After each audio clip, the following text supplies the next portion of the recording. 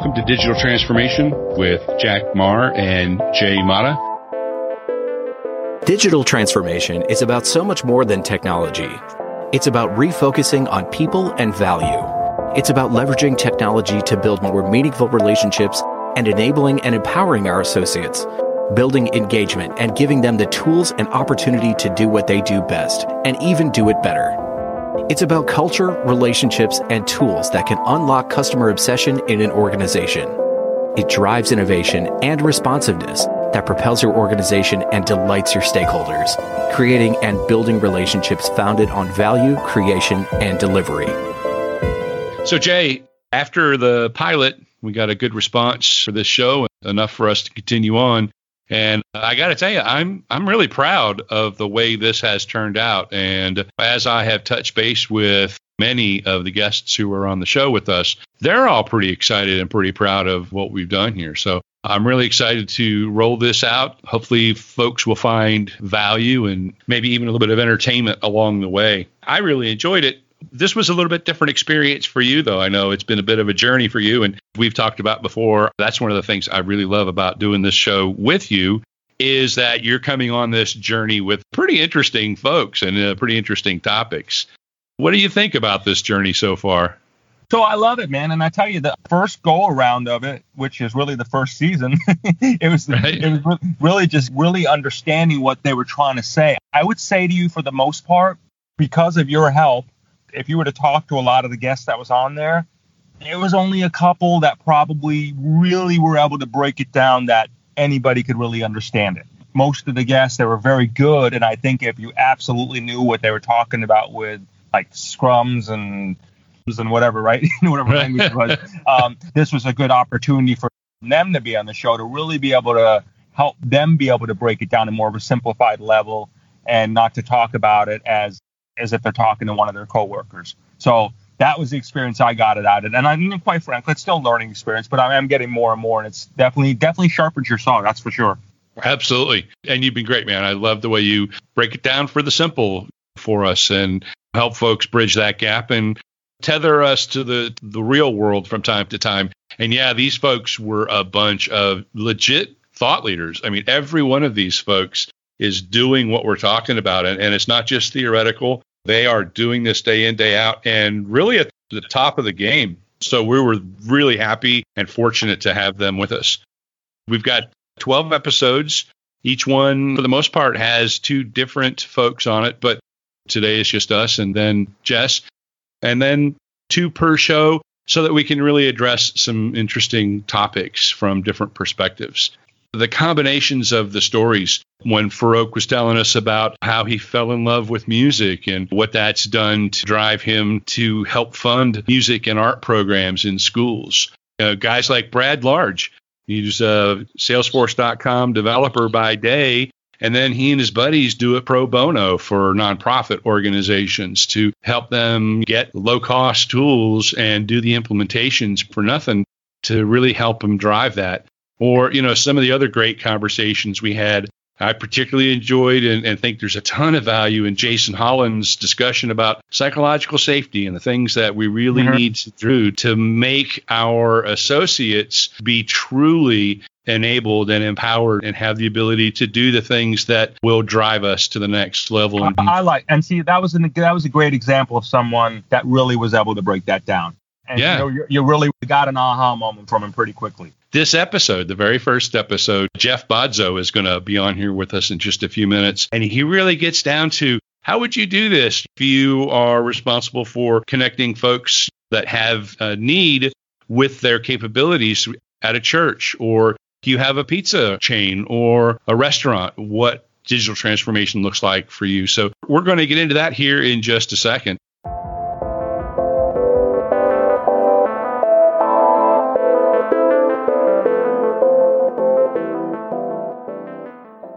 Getting the right message to the right people can be hard and expensive, especially with Google AdWords and Facebook advertising. We can help you leverage LinkedIn with their best demographic data on the planet to laser focus people who are probably looking for you. We can help you, or even do it all for you, with a full range of profile and activity campaigns that bring results guaranteed. Click on the LinkedIn Expert button below or reach out to us at standingonshoulders.media.us.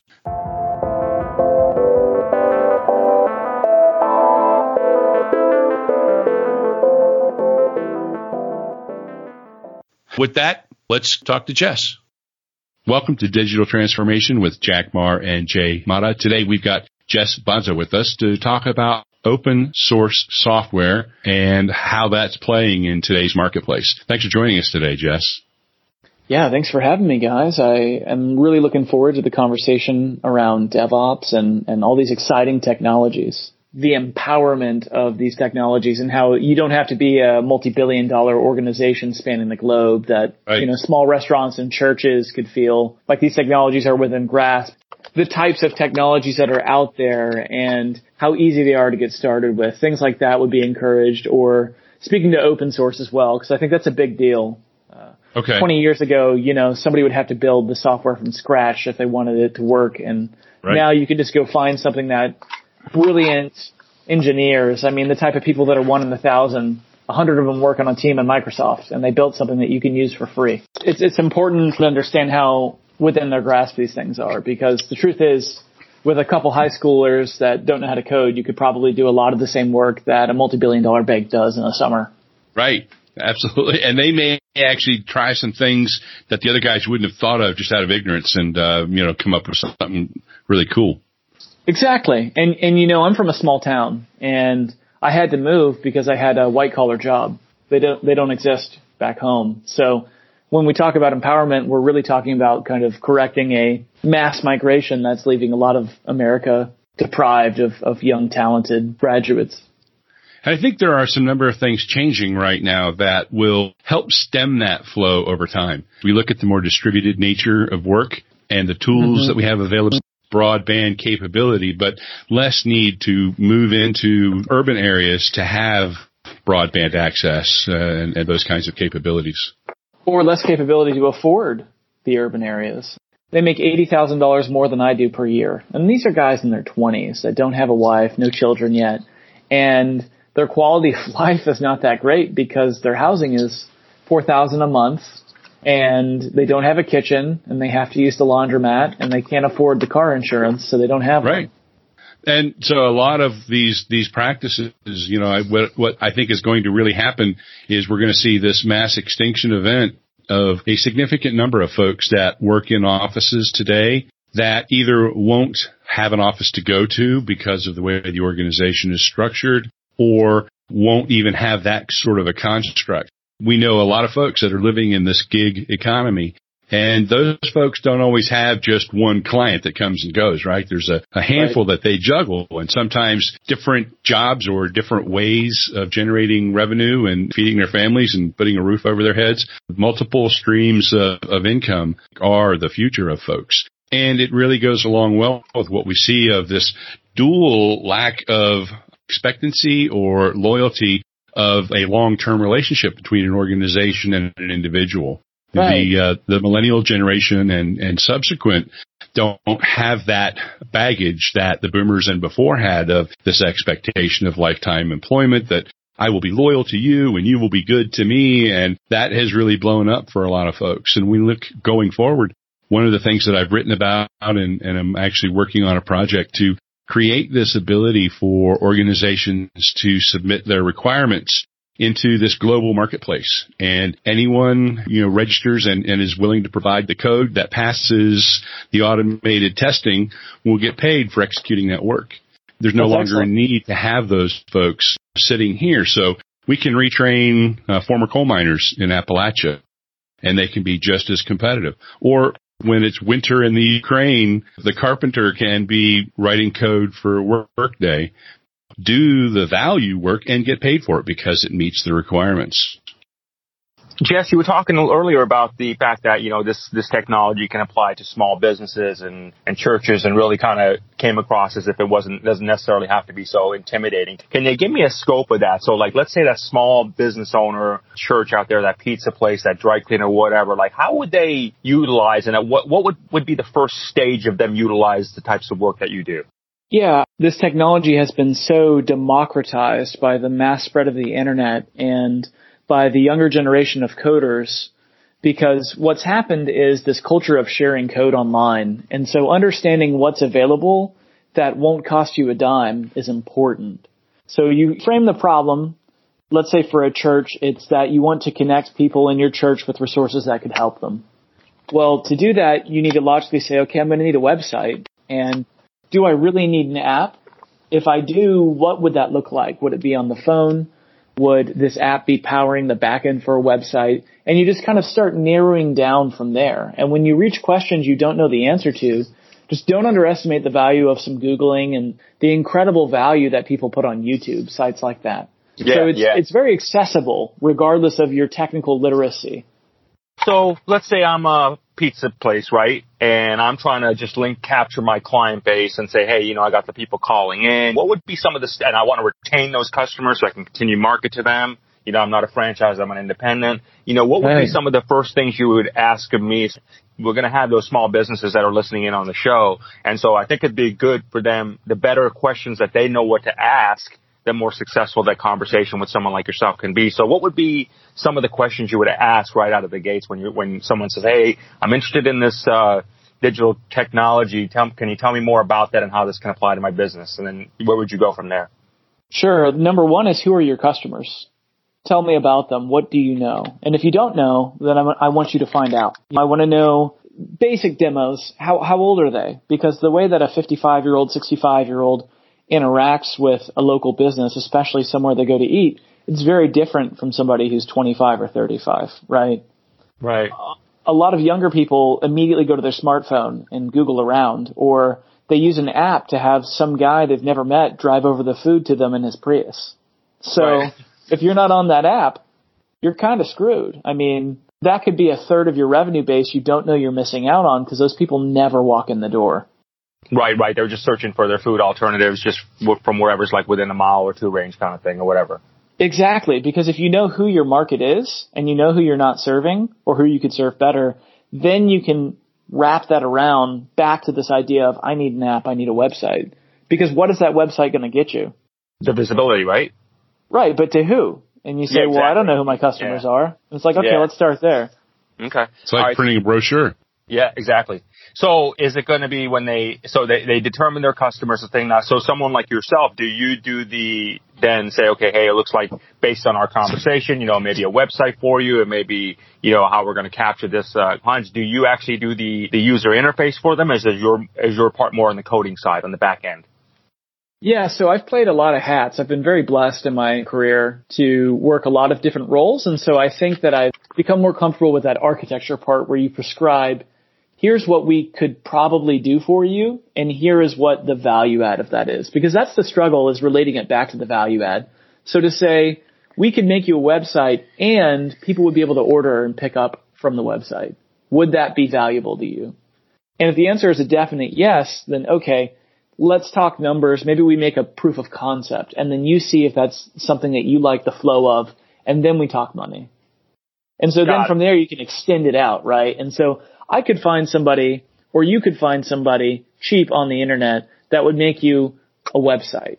But I would do the back-end logic of, okay, they send an order. How does that end up in the kitchen? So the guy cooking the omelets can see, oh, I just got an order online, and it's got an order number, and I know what time they're picking it up at. Those kinds of things. But it's not just that back-end piece I would handle. It's kind of relating the parts to the whole so that you who may not know, oh, the website isn't where all the logic lives. There's something somewhere else on the server too. I could help you understand what that is and what technologies you would use to do that. And then you can make more intelligent choices about how to do it. Does that make sense? It does. And so your part of it would be more along the lines of when that traffic does go to your website, how you actually take that customer instead of saying a browser, for example, you actually can have that customer turn into a buyer or that potential customer turn into a buyer versus just a browser. Right. Integrating it into the nervous system of your business. Yeah. Orders need to show up in your restaurant somehow. And, oh, by the way, we'll make a pretty chart that tells you how many sausage pizzas you sold last week. That might be useful information. Would you liken this to almost like a funnel kind of scenario, like a sales funnel? Yeah, so I think it's path to purchase, right? It's creating the capability for other sources of income. and then tying them back to that moment of purchase, because you're reinforcing that primary question, which is, who are my customers? So now you have a new customer and you know exactly what they bought. And so you're not just funneling in more sales into your revenue, you're also getting a better sense of who are my customers, when did they buy, what did they buy? And so the idea is you're creating this analytical capability, and that's what the big businesses do. They create this rich data, and then they ask questions of their data, and then they learn how to ask better questions. The ones that are really effective take it one step further. They use that data to create a relationship, because they can now handle this sort of many-to-many relationship with all of the data that's flowing in both directions. So not only are we getting better data about what they want, when they want it, we're also then able to identify them. And as we begin to learn more about what their preferences are, we can use that information to create a better experience for them, to make sure that we always have the kinds of materials that we need for the kinds of orders that we're getting based on us understanding those customers better. Less waste, better customer satisfaction. Those are all parts of that better relationship that the digital experience really allows us to do, as well as, let them do it the way they want to, as you mentioned. There's also another piece of this that is really interesting, and I think you've alluded to it. I'd kind of like to put it on the table, and that is the availability of things like open source and other resources, because to your point, just having the code is not the whole solution. While you can get some amazing software in an open source that also allows a lot of amazing capabilities that just weren't part of the IT landscape 20 years ago, it also enables you to do it more securely. And I love blowing people's minds and talking about how they can be more secure with open source, because that's exactly the opposite of what many of our senior leaders are thinking right now. Right. Jess, do you have ideal clients that your firm works with, or you as the firm work with, that you look for? Like maybe, I know we talked earlier about the pizzas and the churches, but is there really an ideal solution, or is it just anybody that's in that business that just needs to really collect that data and, get a really clear understanding, like you said, of who that buyer is and what exactly are they buying?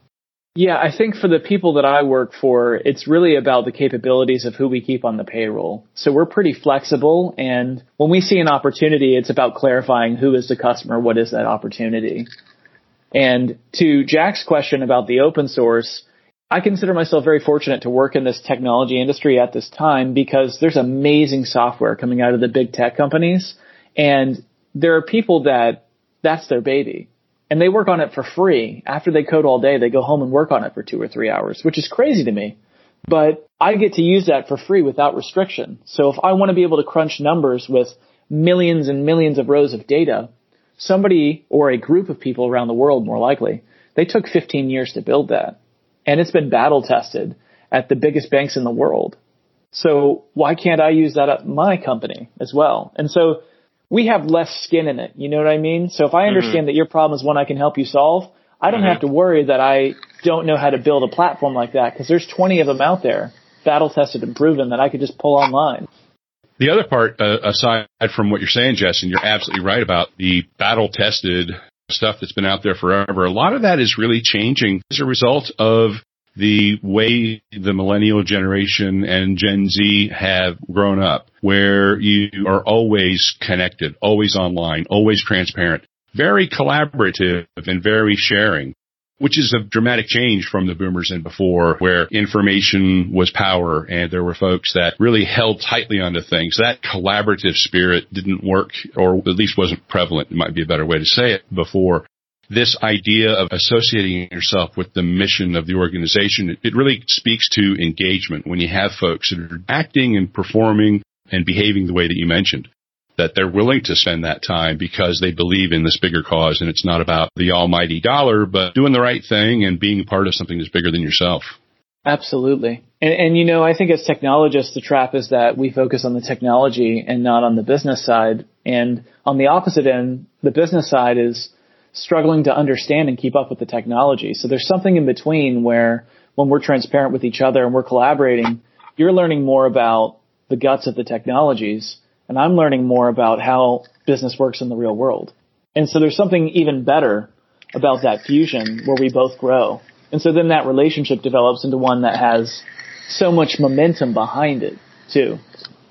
Which is what they call biz dev ops. We're all working together and collaborating in real time. as opposed to this transition that IT has gone through of being an order taker to being a trusted advisor. Now we need to be in the same room, like on the bridge of a ship, because we need those capabilities to be available in real time. And we need to understand the opportunities and advantages that technology can bring to us today. We can't wait until next week or next month because markets don't move that slowly anymore. The other part that I like to talk about is that with open source capabilities, it also enables you to significantly improve your risk profile by at least understanding what are the issues with the software that you have. You can run vulnerability scanning. You can scan the code for coding standards and security by design, which you just can't do when you get a packaged solution most of the time. Knowing what the code says, not just trusting a vendor. Definitely. And the other thing to keep in mind is when we talk about the big tech companies, they're under a lot of scrutiny right now around the privacy of the data and the security of their platforms, which means that the things you're using that they've built and put into the open source community have been rigorously audited by governments all over the world, by the Department of Defense, by so many different people. So it's not just that they're using them and they don't break, it's that they're using them and they went through a 6, 8, 12-month approval process where they verified the integrity of it. Now, you have to be careful, though, because this is open source and anybody can contribute. So what was secure a month ago, you kind of have to keep an eye on because you don't know if tomorrow something bad will happen. And this does happen, right? People have these Chromecast devices in their TV and they have these little consumer electronic devices, and all of a sudden something goes wrong. There's a hack, there's malware, and that's because of the velocity of change in this ecosystem. So it is kind of a double-edged sword. On the one hand, you get this battle-tested, proven, vetted, secure software, but it may not be that in a week or a month or a year. So you got to keep tabs on it and be aware of what's happening with those products. Fortunately, the same kinds of mechanisms that you alluded to earlier are working in the security space too. There are folks that are watching and paying attention in those communities, and they've tightened down the vetting of folks that own the different pieces. But there's also, from a technology perspective, I literally just today was learning more about a new company called Sneak. They provide testing that not only does it identify vulnerabilities, such as you referred to in open source, they not only scan software for known vulnerabilities, but they also fix it. A pretty interesting approach that as we find more and more vulnerabilities or ways that the bad guys can get in, we also have a lot of young, smart folks that are figuring out better solutions that look different than the ones we've had in the past because the challenges are different. Right. It's that shift left when you talk about the two sides of the business needing to be in constant communication. Well, we're doing that with security. You have DevSecOps. We're doing that with testing. Now your QA guy is also your developer. So the feedback loops are tighter, you're bringing the pain forward, and you can make better decisions because you're getting feedback on your choices and your decisions much faster. And we have data to work with, absolutely. Right. So thanks for joining us today, Jess. Is there anything else that you'd like to share with folks before we let you go? I just think that it's important to remember that these big banks and these big companies are using the same things that these small companies can. And for me personally, empowerment and enablement for the churches is something that I care a lot about. And I've got friends and fellow technologists that they've just said, well, what could I do there? So seeing how that's worked, I would just encourage the technologists, the people that listen that maybe are a bit more tech savvy, to not underestimate the impact they can have to help other people. Because these technologies are not something you want to do from 9 to 5. These are something that you want to put in your back pocket and use as a tool every day to see how can you help your church, how can you help these other businesses, and what could we really do? And I just think it's exciting to consider the potential there. Awesome. Thank you very much, Jess. All right. Thanks, guys.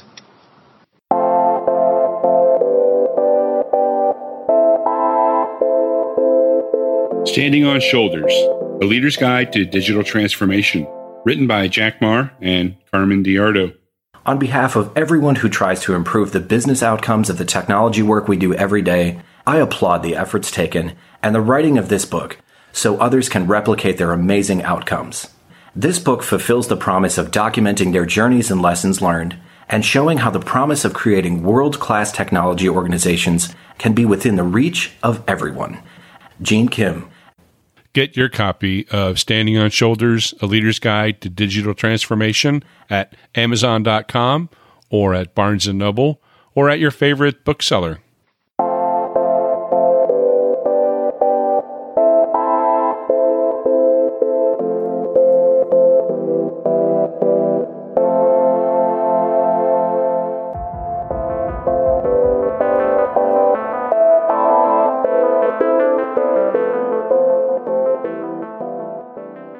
Geez, Jack, that was something else. Jess did a really great job of really helping break this down for her. So that was pretty cool, man. I agree. Absolutely. I love that. This has been a great show. Thanks, Jay. I really appreciate this. And I know this is going to be fun.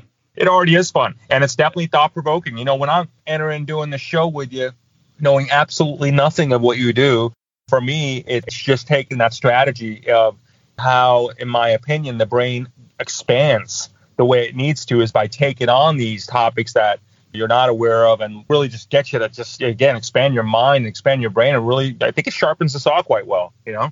I agree. And you've done a great job coming along with us and helping us keep it grounded. Thanks, Jay. And thank you to all of you for sharing this with us. We'll see you again here real soon.